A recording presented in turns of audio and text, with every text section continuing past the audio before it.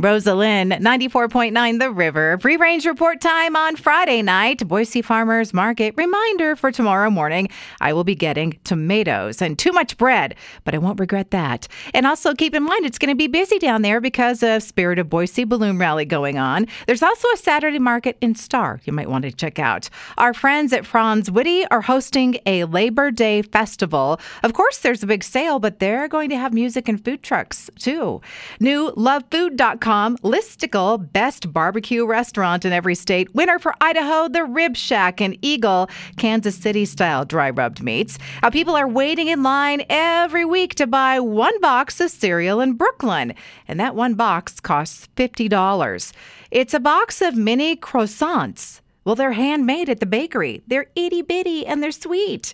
How about some candy corn that is not offensive? Not like that tailgate party pack with hot dog candy corns. How about funfetti? You know, that seems like a good fit. And I see TikTokers are taking the Nothing Pizza Challenge. Order a pizza with 0 toppings and just see if the place will serve it that way or deliver it to you like that. Vinyl Records getting a green makeover. A few artists are pressing their music on non-PVC bioplastic records. Michael Stipe is an early adopter. And beware, if you are buying new jeans from the Levi's company, don't buy the size you always do.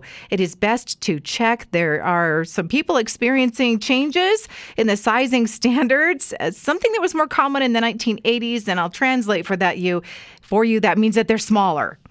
All right, and this thought about those who think it is too early for pumpkin spice lattes and digging out our sweaters and our leggings. We are manifesting the cooler weather that we deserve. And do you know the name for when a perfume lingers in the air after a person walks by? That is called sillage. That's a wrap on the Free Range Report. You can get past editions at riverboise.com, riverevenings.com, or on Apple Podcasts.